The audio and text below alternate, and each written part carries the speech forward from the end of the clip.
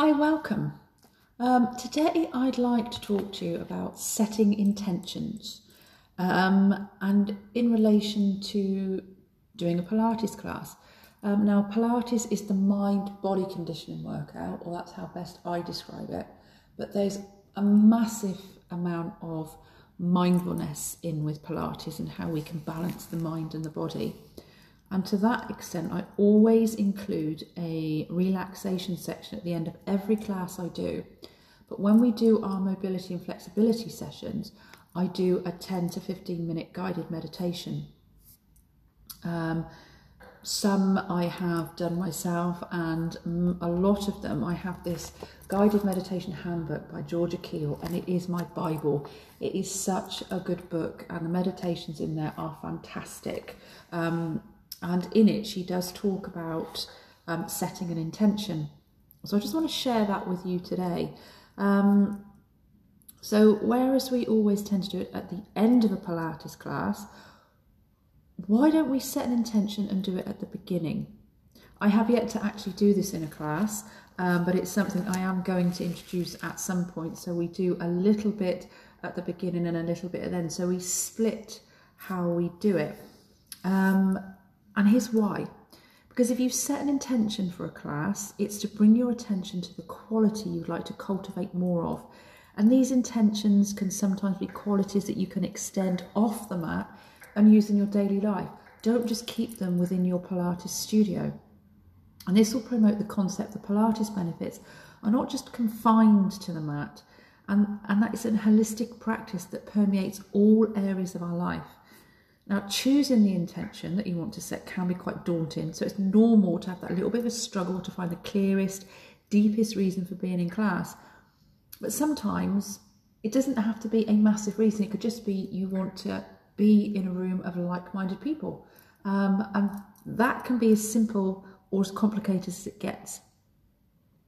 So in this meditation that I'm going to read to you in a moment, we're going to create a link with our subconscious mind via our third eye to call our intuition to guide us in choosing our intention.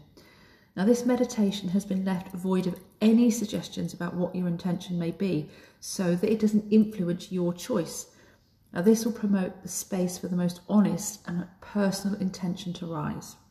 So what I'd like you to do first, before I read through this meditation from the Guided Meditation Handbook, is to be comfortable. Now, how you're comfortable is entirely up to you. You may want to do this still snuggled up in bed, laid down on your mat, so as if you are at the beginning of a Pilates class, on your sofa in a quiet room. You could be listening to this on top of a mountain. Find the place where you can relax the most, because you don't have to just do this at the beginning of a class. Make sure you can be uninterrupted. Turn off the phone, turn off the telly, turn off the radio, turn off any noise, and make sure you can't be disturbed. And then be comfortable, whether that's seated or lying. Find that you can relax your shoulders, be comfortable in your posture, close your eyes, relax your breath. And just take a few moments to focus on your breath, in through the nose and out through the mouth. Just take your time.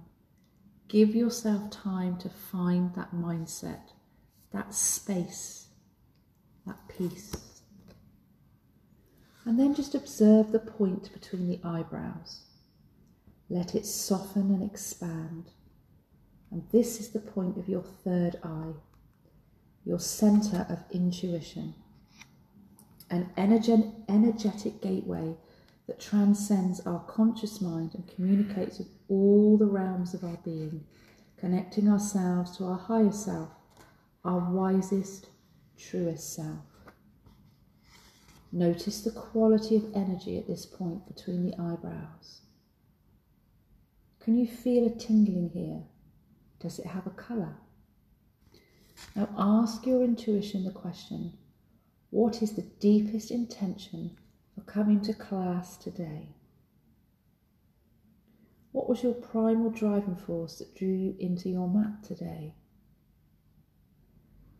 Allow your intuition to answer. '.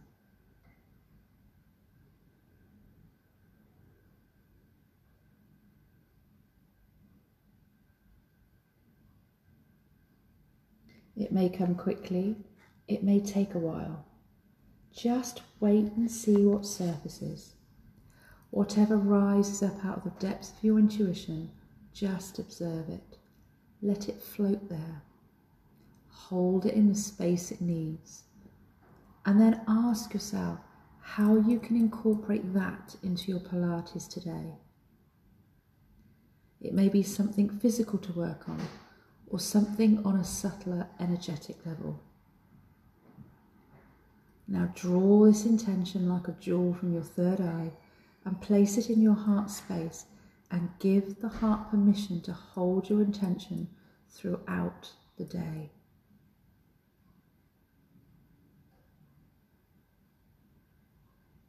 And then during your class, come back to that intention a few times if you wish.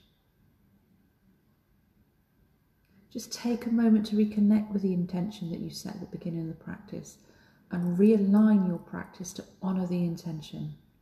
Or you can just check in with your intention, your jewel nested in your heart space, and ask yourself how it can guide you through the rest of your practice today.